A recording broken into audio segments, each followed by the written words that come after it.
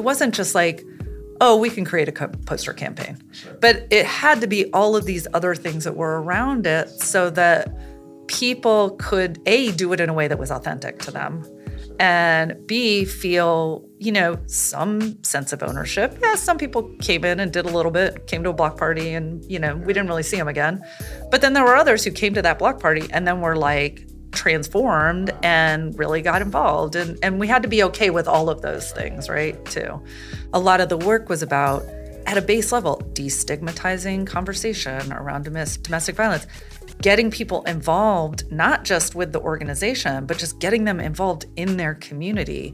So they really understood this as a long-term endeavor. But it's always, I guess, when we talk about, from the ground up, it's really boots on the ground. It's not a hierarchy by any means. It's just who is in that, living that truth every day.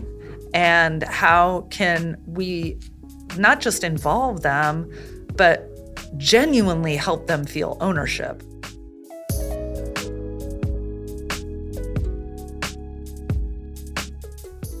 Hello, it's Terrance Ruth, and welcome to Illogical by Truth, edited by Airfluence. Today, I have Tania Allen, who is a professor, associate professor of Media Arts, Design, and Technology, the Director of Graduate Programs in Media Arts, Design, and Technology. Most importantly for our conversation today, Tania focused on design as a catalyst for community engagement. Welcome to the show, Tania. Thank you. Thanks so much. So, very first question, just to start us off. I love the idea of design as a catalyst for community engagement. How did your life story lead you to that idea, that concept? Like, what in the world of design and community engagement sort of landed you in that space? Sure. Well, I won't give you the super long answer. I'll try not. But I mean, my background is actually not in design. So I have an undergraduate degree in history.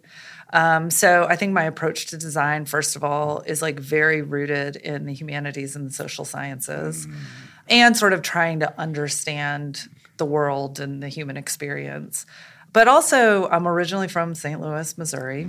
My parents were both teachers and academics.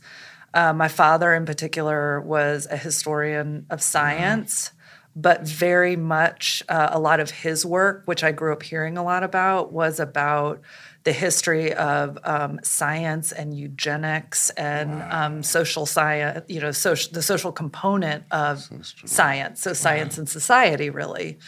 And so I think that really rooted me in a belief that your contribution to the world is about social change, is about equity, is or that's what you're striving for anyway, right?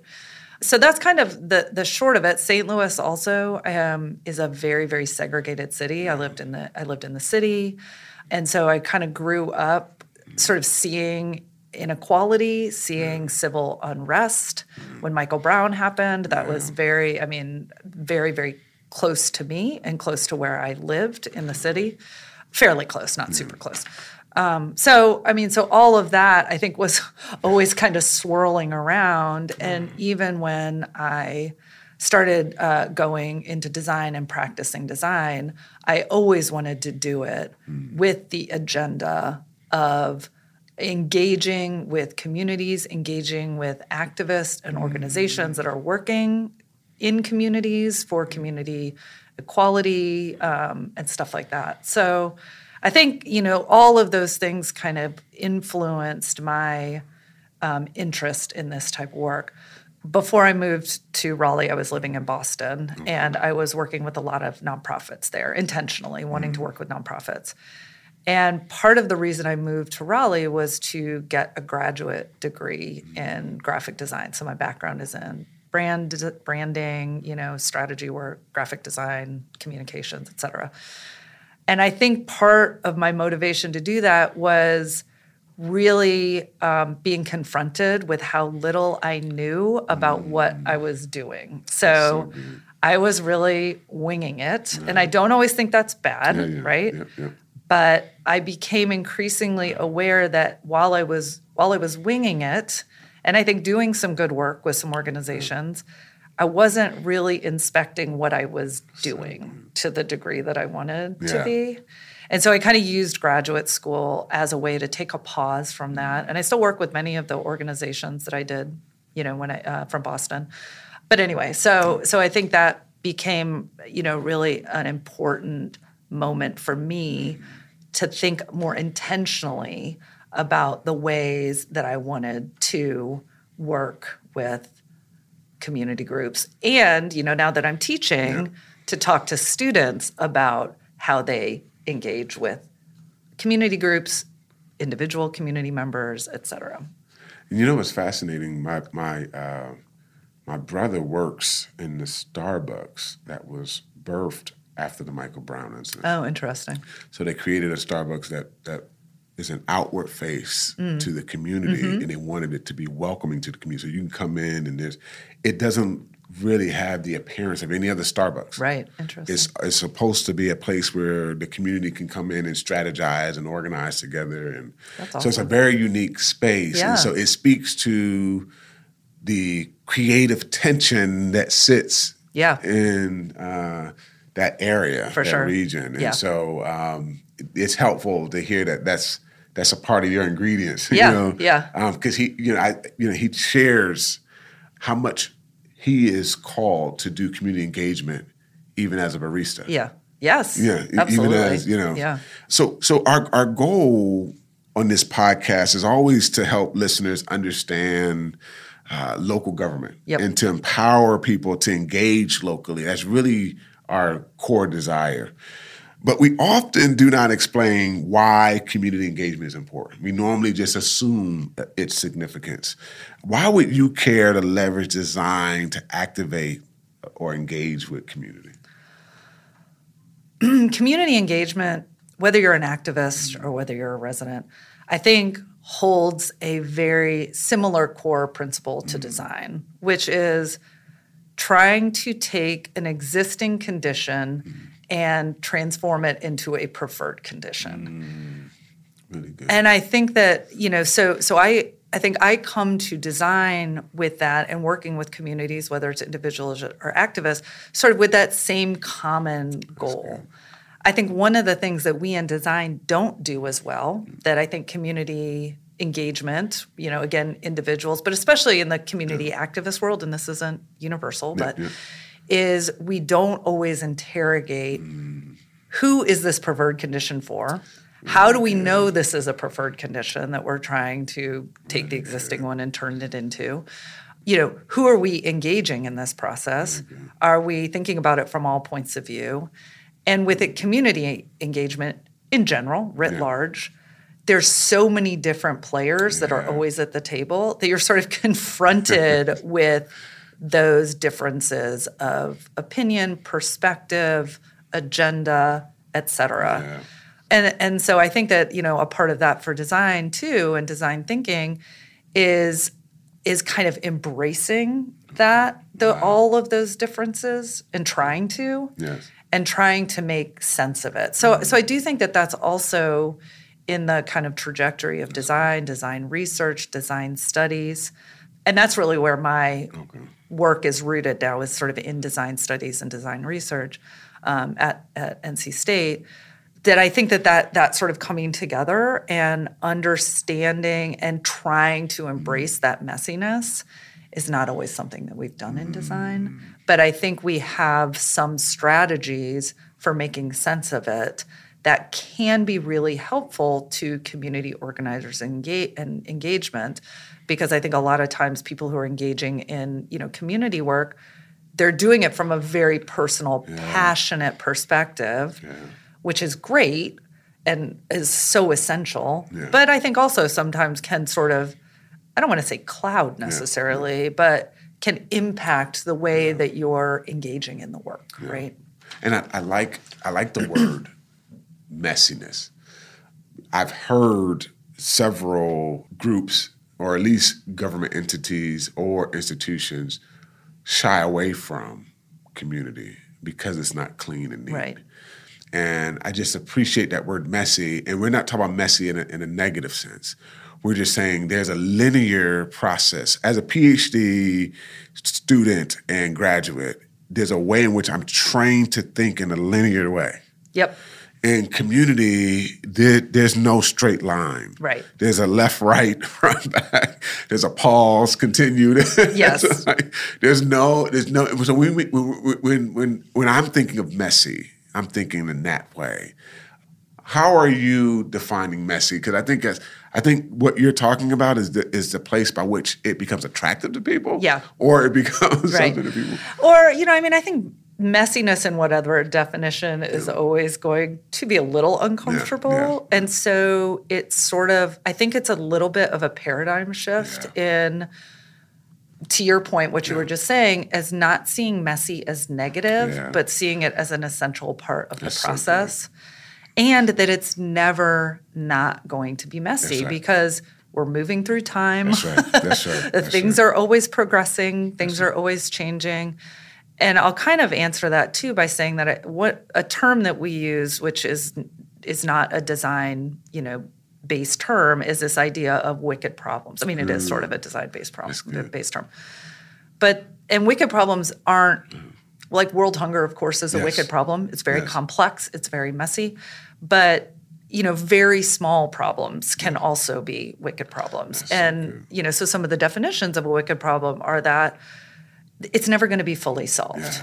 Yeah. There's always going to be some other issue that is created by solving part of a wicked problem. And so to kind of go into it with your eyes open to that look, we're addressing, we want to try to understand this problem. We know there's going to be a lot of different perspectives. This is a problem that, has been sort of emerging over the last 25, 50 years in various forms, whatever it is.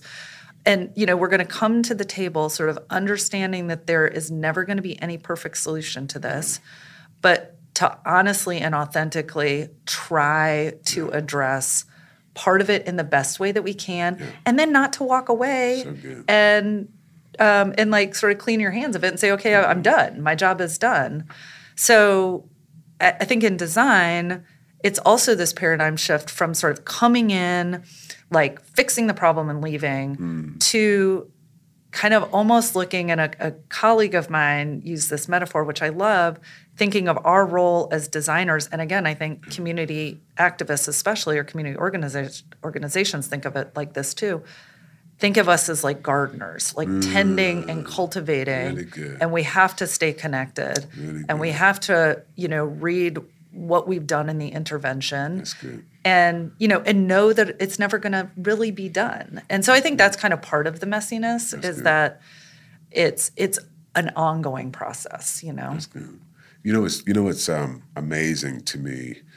For us to have our eyes wide open, we have to see these social problems outside the context of political narratives, political campaigns, because they have to present a solution. Yeah. And it has to have an end product. That end product may or may not exist in that person's lifetime. Right. And they have to be honest about how wicked the problem is so that they're entering to contribute. Yes. And not entering to solve, so that the expectation around what local governments can or can't do can also help temper the expectation of community members entering that conversation. Well, I think that's a really good, and not to go down a political climate hole by any means, but I do think that as citizens, the political, narrative has conditioned us to expect these perfect solutions. And if there's any crack in them, then we can't stand for that. And so that reframing of expectations that you're talking about, whether it's sort of from a design perspective or from a political or a governmental perspective, is so essential. And that's something I think we can all continue to practice because. And you use the word. You use words like participatory and co-creative process as a means to produce empowered residents and citizens. Yeah. most of the everyday listeners out there probably wouldn't use those terms, rarely, if at all.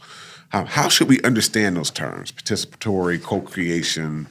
How would they empower, create ownership in residents themselves?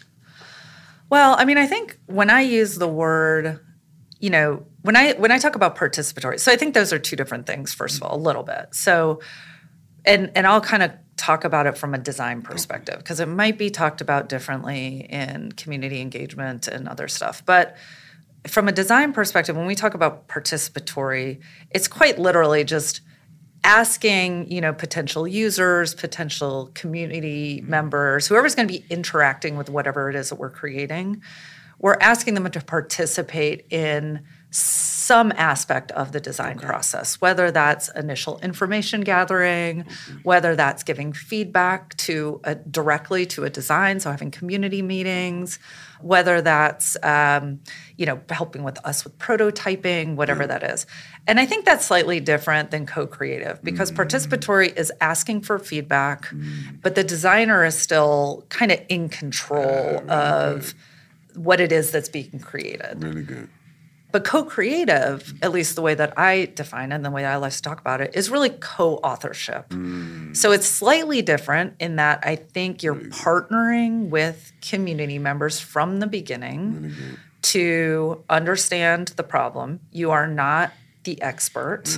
You are looking to community members as content experts and as experts of a lived experience.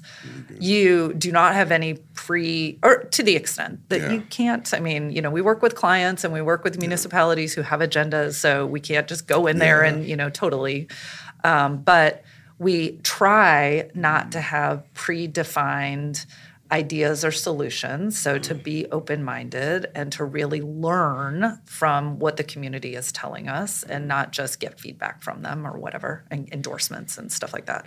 So I think those are like slightly different. And I really do use the language of like community expertise a lot, because I think that even when we engage, and when I say we, I'm talking generally just about the field of design.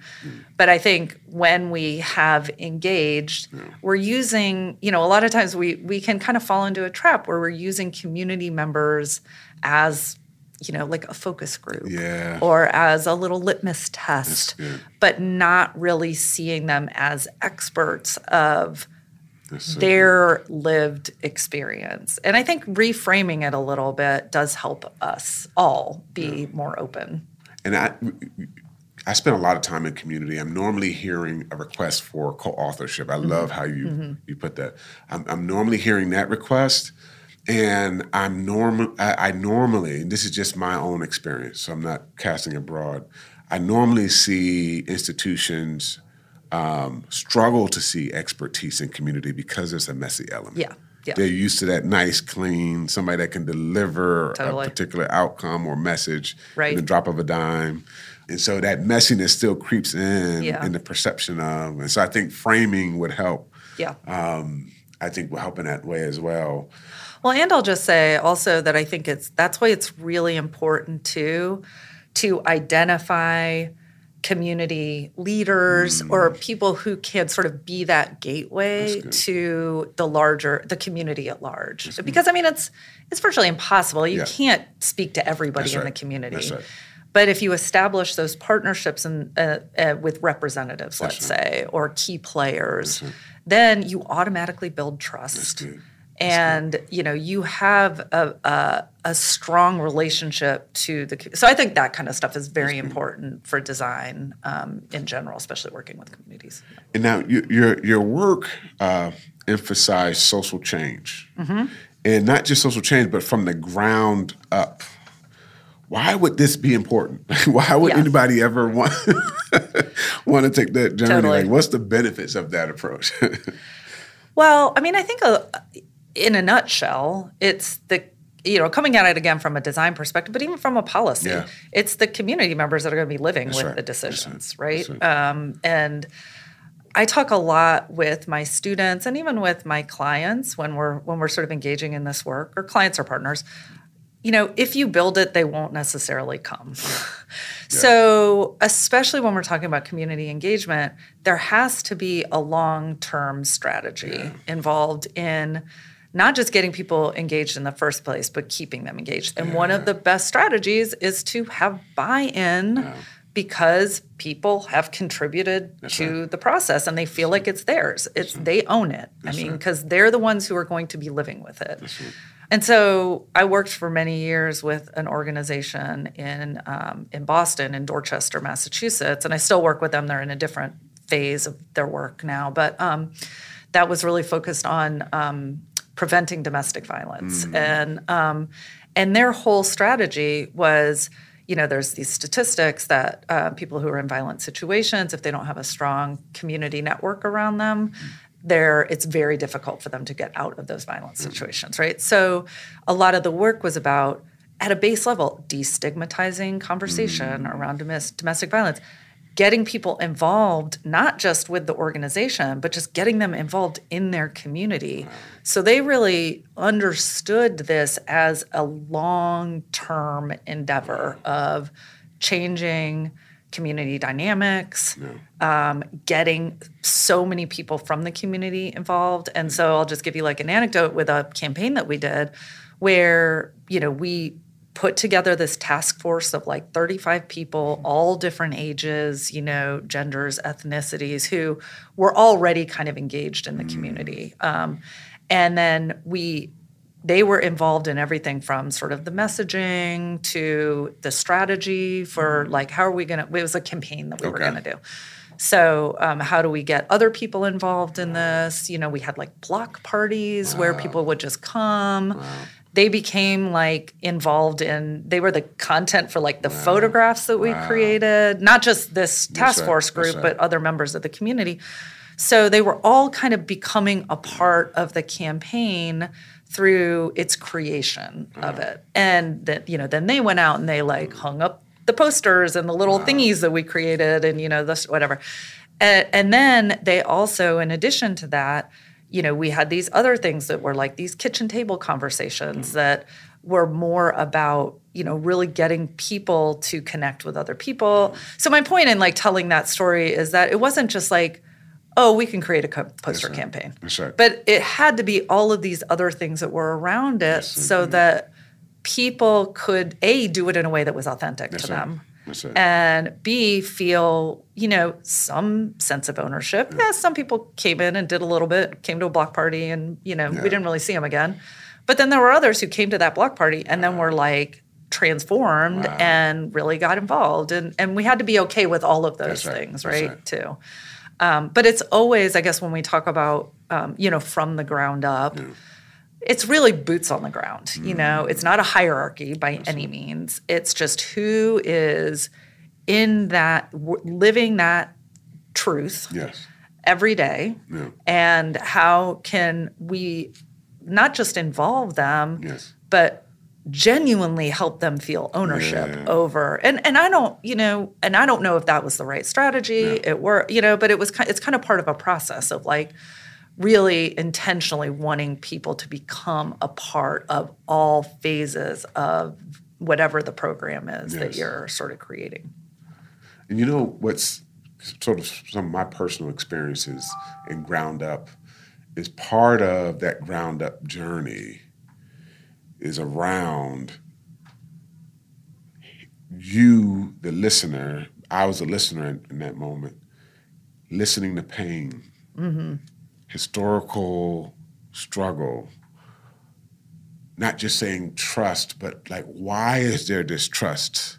And they, sharing that pain. And sometimes I might be the end product or the outcome or the output is yelling at me. Or crying with me or whatever that may be. So that's some of that messiness that you have to almost expect. Right. When there's generations of disparity and pain and struggle. Trauma. And again, this doesn't eliminate their expert role. it just allows you to discover that, that wisdom that's in that space. Well, and I think that, like, I don't know if this is true in the work that you do, but I think in design, there's this, or there can be this assumption of like, oh, I'm bringing this to you. Yeah. You should want me to be involved. Look at how lucky you are that I'm bringing this to you. Instead of, I value your time. I value your voice. I value your experience and your knowledge. And I want to make this an enjoyable experience for you. So, back to this group that we worked at, the neighborhood was, middle, lower income. And everything that we did, or that they did, I shouldn't take credit for this, involved food and fellowship. Wow. Because they were like, we want to feed people. Like this will take a burden off of them. Yeah. It will show that, indicate, because this is true, that we value their time. Wow. And, we want this to be an enjoyable experience, that we don't expect them, they don't owe us anything. We owe them, if anything. So there was always like that sort of approach to it, which was, we value you. Yes. And I think a lot of times we aren't, I'll just speak for design. Yeah.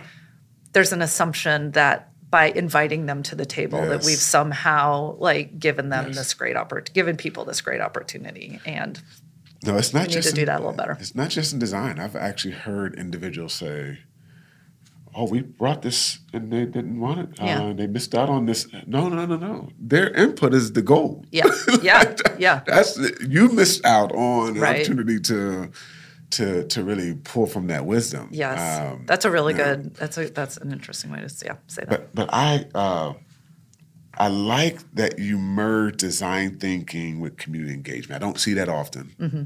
Usually, I see community engagement as a static moment. A one-time invitation. Yeah. Not a relationship. Right. One second. But I like how you merge those two together. What does that look like in local communities? Can you help us see how these two sort of fields or concepts that normally people don't marry together, how do you do that? I mean, so there's a lot of different ways that I guess I have done that. And I think one of the things... So, it has been through sort of workshops, for example, but where we kind of go through the design thinking process. And I think one of the things that is helpful is it's pretty fun. It's fun to do it. It's it's a social activity. Yeah. It's a way for people to get kind of connected to one another. Yeah. It's fun to create things. And especially when you sort of relieve them or us all of the burden of it being perfect, that's right? So just that sort of activity of both physical, creative, social, whatever, just breaks the ice in a way that I think other things don't. So that's kind of one, very tactical thing. I think also co-producing things together. So when I'm doing a workshop or when I'm engaging, a group or whatever it is, I love to have them have to produce something that we, talk about. Wow. So it's not just them giving feedback. It's them putting ideas and thoughts and images and whatever on paper and then talking through why they did what they did, And I think there's kind of I hate the word empowering, but I think there is an energizing component to that. So and then you've also got an artifact, and you've got kind of evidence of what the thinking is, which is can then be used to describe or explain something in the future, can be pointed back to, and as evidence of this is what we heard because you're showing us that this is what you were thinking, and now here's how we've responded to it, or here's what we think our next step is going to be, or or whatever that is. So, that's kind of the more maybe specific way of answering that question. What I hear is sort of why we started this whole podcast with Ella Baker. Her philosophy, you already have what you need. You're already prepared to do what you need to do. Right. I'm a facilitator, but you are the leader. Right. And oftentimes I go in communities where they don't see themselves as creators. They don't see themselves as designers. Right. But they live in a history that have produced amazing creators. Absolutely. Amazing designers. Yes. All local. Yep. And it's almost like that history you just need to be reminded of that history. So I like when you was like, that word empower assumes that I'm transferring something to you. Yeah. No, you just need to be awoken to what's already living in. And given the space, given the space and the opportunity to contribute it. Because I think that's what, it's like, okay, contribute now, and it's, here's this little window. That's so good. And you have to shove your ideas through it rather than being given the space to do it. Yeah. And I consider that one of my weak areas because the messiness that produce a rich meal in the end. Yeah. For me, I'm an ingredient guy. They said only 2 minutes. Yeah. I got to add the rice at this point. Yeah. Sometimes you add the rice an hour later. Yeah. Yes. Not the worst. And so for me, I often enter the room and I go, listen, I was trained for many years to where I ended with a PhD. And it has created blind spots for me in creating. And I want to be transparent about that. So I'm going to march in this linear fashion. I need y'all to move me left and right. I need you to move me back. I enter the room stating my weaknesses so that we become a full room and not just leaning on a social perception of expertise. Right. But listen, you're helping me fill in blind spots. Yes, absolutely. And so for me, that was one of my areas. Yeah. The rice has to be put in at 2 minutes. Yeah. I don't know. Yeah, and I don't know if this might be a little bit of a tangent, but I also think so a lot of times in engaging with community members or again, groups or whoever, I'm sort of walking through the design process.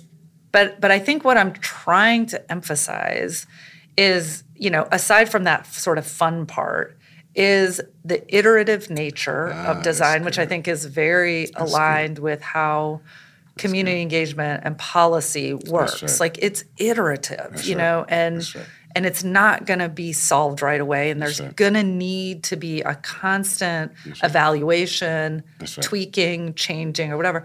But also adaptable, flexible, and adaptive thinking too, so that, and this maybe goes more, not the community members so much as the policymakers and, the government officials that they might be up, who I understand have some very hard agendas that they need to fill.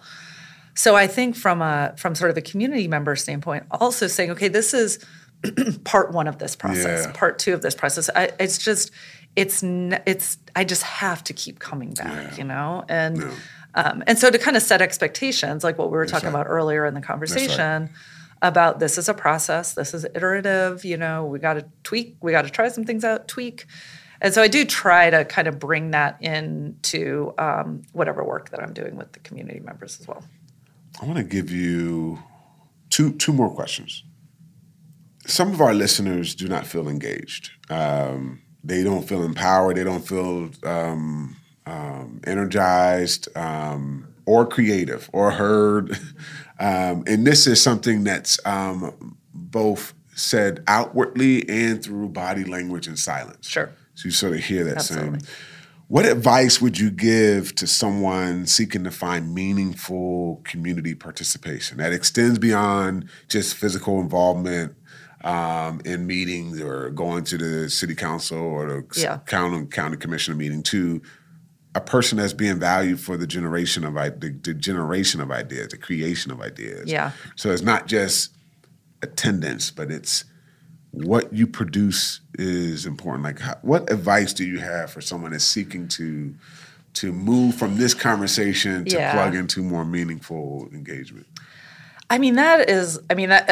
That's a tough question. That's a really tough question. And I'll kind of answer that maybe in two ways. First of all, I don't think it's the job of the community member as much as it's the job of the people in power to attempt to bring people in. That's so good, so Tania. that's kind of one thing. That's good. And I think what this is just my opinion, but I think what advice I would give to community members or individuals who feel disconnected is to try to start small, and to start with something that is meaningful to them and where they can potentially see change. So whether that's a city block, whether that's something between you and your neighbor, whether that's something within a social circle or network that you already have established, I think those,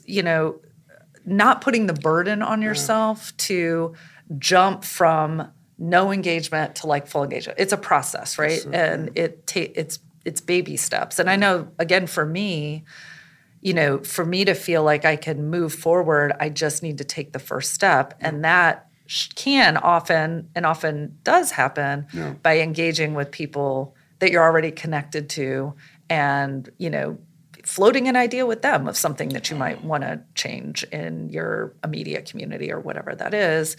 So that's kind of one thing. I will say that there are really great resources out there also, especially for people who are kind of interested in design thinking. So IDEO, which I'm sure you know about, is a fairly big design firm. They have a whole wing that's open IDEO that has a lot of tools and toolkits and, to kind of use design thinking in different capacities, but community engagement being one of them. So I think that's a really great resource for people who are, again, maybe tapped in, maybe not, but especially if they want to test out some ideas, in an informal network, try to do something in their very immediate community, again, maybe even in their city block or between a couple neighbors, whatever that is. I think that's a really good resource. I also think, if you have access, if you have a bigger project or agenda and you're really interested, but maybe going to the, city government feels a little daunting, reaching out to people who are in universities who are doing projects, or, in colleges of design. I know at NC State, we are always wanting to do extension and engagement work and partner with communities to help them. And so those can be excellent resources to both, help with an idea that you have and how do you frame it and how do you put it, what do you want to do with it, brainstorm, all that kind of stuff. But also that have different, sort of connections to other entities, or institutions or whatever. So those are kind of my two, I think, sort of pieces of advice. if they're advice. The first one I love because so many community members carry that burden. Yeah. That it's their job. Yeah. To feed their kids, go to work, and somehow make it to a meeting or make it to it. It's that weight is on them. Yep. And I love the pivot of, the weight is on, because in the research world, it's the researcher. Right. Yeah, totally. That has to find representation. Totally. It's a job. Right. That's a part of your steps. Right. But I think local government, that pivot to where it's on them to have to go and make sure they're hearing the right voice. Yeah. Then the second part. And inviting people. Not just it's open, but I would like to invite you to the table. Good. Yeah. And then we, again, Ella Baker, we brought her one of the archivists from Shaw, and she talked about the room. The hall is still up, but there was renovation. But there was a small little basement classroom. Yeah. She started small. And changed the whole United States, but it was a small little basement. Totally. College students, and she started there. Yeah, and most people would have tried to start at the provost. Right. No, I think that's absolutely right. I mean, we feel like in order to make change, we have this assumption it needs to happen at a certain level or certain scale. And that can prevent us from taking that step. So, I mean, that's a perfect example of get a couple people together, have a coffee, talk about what you might want to do, talk about what the issues are, but it doesn't have to be separate from community, socialization or community. And in fact, it shouldn't be, in my opinion. Good. I mean, that's what makes it fun, right? Yeah. And some individuals are going to be hearing you and hearing about IDEO for the first time, and they've never been in that space. Right. And so they're trying to see where the welcome mat is for that space. And I'm glad that you gave some areas in which they have ownership. Yeah. Your own little coffee shop, your own Yeah. space. I think that's powerful. Yeah. So last question, outside of asking or sharing how people can reach you, is what best practices from across the country can you share? Where are communities doing this well? Yeah. Like where are the sort of highlight Sure. in the country or in the world that they really have a grip on this idea? I mean, I'll give maybe a couple different examples that are different scales of things. Okay. So here locally, Aaron White, who ran Community Food Lab, I don't know if you're familiar with him and his work, but I think he really did an excellent job of, and he's in the PhD program now, and sort of there's a little bit of a pause on that, but of really thinking about design thinking, community engagement, and public policy and government sort of all intertwined with one another. He worked on projects through Community Food Lab that were very small to more systems-based. And I think in that way, working at these different levels was really powerful in thinking about the very different ways that community engagement and community and change happens. So I think we have a tendency to think about it like we were just talking about at this kind of policy level. Yes. But it happens at all these different levels. Right. And in working in this space, I think what his is a great example of is working in all of these different levels simultaneously and kind of understanding that those are all necessary to larger change. And in Community Food Lab, it's about food and food systems and food access and stuff like that. Another sort of organization that is working in New York City that I think is really interesting is called the Center for Urban Pedagogy. And that actually brings together designers and community. I mean, it could be like nonprofits, it could be like vendors or whatever, to help make policy more legible and understandable to residents or to community members. And I think that's a really interesting initiative because part of what is, I think, a barrier to community engagement is not understanding the policy and the procedures that are potentially in place fighting against, whatever the changes that you want to have happen. And so on a level, and again, they're not trying to make every policy legible, but they're doing, they're taking one policy around, I don't know, street vending or whatever it is, and sort of understanding how that works. So I think that's a really good one. And then, I mean, I do think for as imperfect as it is, I think what the city council in Minneapolis did around housing and the way that they engaged the community, I mean, exhaustive, 2-year, and just 150 meetings or something like that. It was an ongoing process. And the mayor himself, when they were, so the background is, changing their zoning, so there's no single family houses in Minneapolis, to allow for more density, to allow for more housing equity and housing access. Historically, zoning has been a very racist tactic for excluding people of color from home ownership. And that's all still embedded. Now it's, economic, but that's all still there. And so to look at that and to take such a bold move to change their zoning policy, and I'm going to paraphrase this, not exactly, but the mayor said, his historic injustice of this magnitude, an economic injustice of this magnitude, requires a revolutionary change in the way we're thinking about this thing. So when we speak about the perspectives, you need a city council who is willing to take the risk to do something that revolutionary.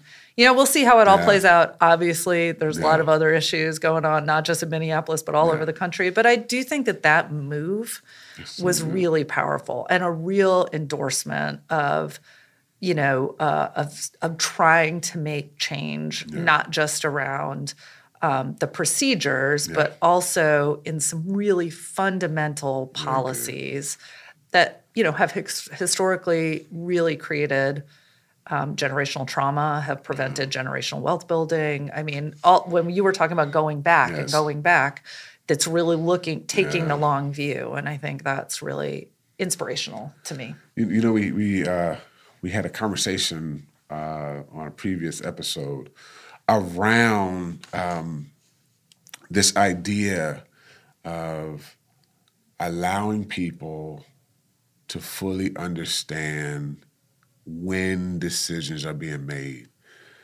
So once you decode the language to where it's understandable, there's a timing that happens around zoning, and most people are activated when they start to see physical representation of those decisions. Yeah. But what would also be helpful is like when these decisions are made, so when you can organize and actually have influence on the decision, on the co-ownership of those decisions. And I just love the resources that you've given out. You have articles that you've written. You've taught at many different workshops and seminars and conventions. How can people reach you and your work? And I was poking around on in your work, and the mapping work that you're doing right now is actually pretty exciting. Yes, I'm very excited. I am very excited about that. Yes, thank you. So I am on Instagram, although I am not a big social media poster. I consume. I don't post quite so much. I need to kind of flip that, I think, a little bit. But at NC State, I have a lab with a colleague, Sarah Queen, who's an architect, that does use mapping and visualization as a way to kind of illuminate and uncover invisible factors contributing specifically to housing inequity and inequity in the built environment. That's sort of our focus. We are working on a new project, which I'm very excited about, that is looking at housing inequality throughout the U.S., but through this region. Wow. So Raleigh Triangle, the region itself. And what I'm really excited about with that project is how it sort of evolved. So we started off thinking, well, we really want to hear from the residents, which we do. Yeah. But then as we stepped back, we're like, well, there's a lot of people working in this space, obviously. There's activists, there's politicians, there's developers. Right. And so we really need to start to understand what we were talking about earlier, how each of these perspectives and agenda are contributing to where we are now, but also how we got to where we are now. Good. So we're kind of stepping back and saying, we really need to understand this landscape a little bit better. We need to and it also gives us an opportunity to start to have conversations with and invite them into the process with the people who are boots on the ground working on this, and to form sort of our own opinion, research, whatever we want to call it, based on those conversations. So I'm excited because it's sort of going to be using and testing a lot of the things that we were talking about today, building a network, hopefully building buy-in, speaking to people at all different sort of levels, whatever. So I'm really excited about that. So that project is going to be encapsulated. We have an NC State website address, which is design.ncsu.edu/collab, CO-LAB. So if people are interested in, if there's anybody out there listening to this podcast who is intimately familiar with this, wants to reach out to be a part of this project network, would love to hear from people.